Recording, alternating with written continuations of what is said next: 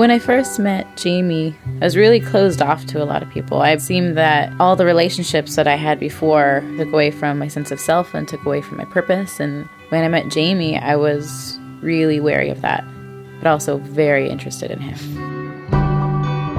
I was incredibly cynical when I met Natasha, but she was a filmmaker and an artist who had this huge, big heart, and I started to believe that there was maybe hope.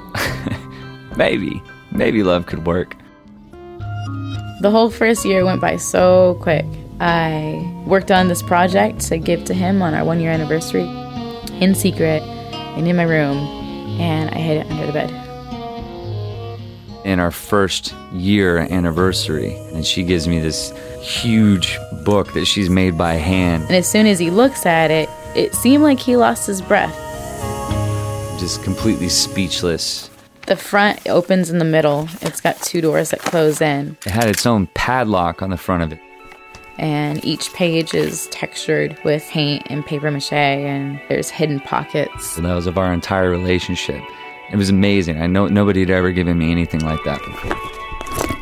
Okay, now I'll be... So I'm flipping through this book. I get to the last page, and she has a special surprise. 4 envelopes. Her idea is that we're going to write a letter to ourselves and then a letter to each other that's going to be opened in exactly 1 year on that day. I write a letter to myself.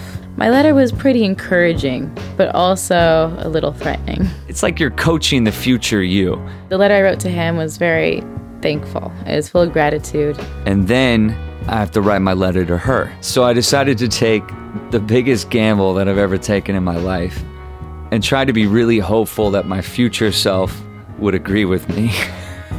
Otherwise, I was going to have a problem. The deal is that we padlock it, set it aside, and we won't open it up for a year.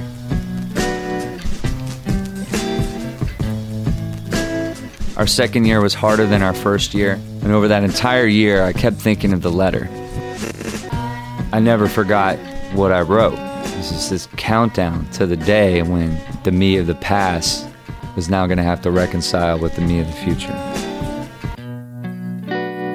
A year from that day, we're in the same room, at the same place.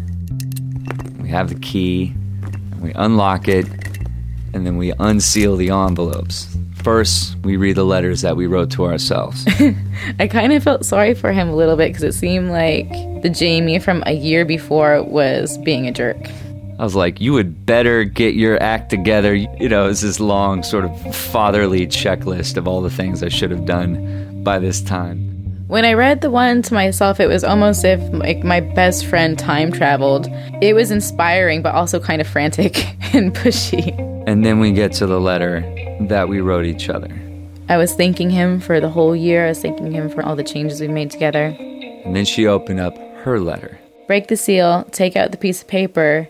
For a split second, I'm a bit disappointed because it's a really short note. It wasn't even a full page. It was like a ripped up half a page. It says, close your eyes and count to 10. And I did, and I'm thinking, all right, well, it better be a bigger note. But then I'm counting down.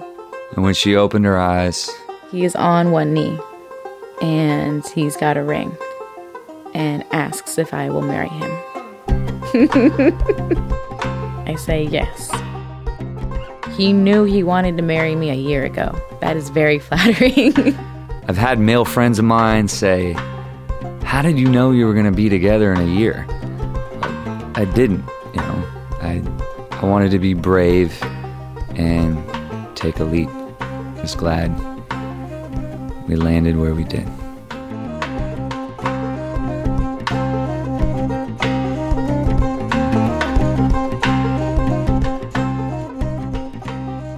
Jamie DeWolf and Natasha DeWolf still make art for each other and are partners in shows and films all over the Bay Area.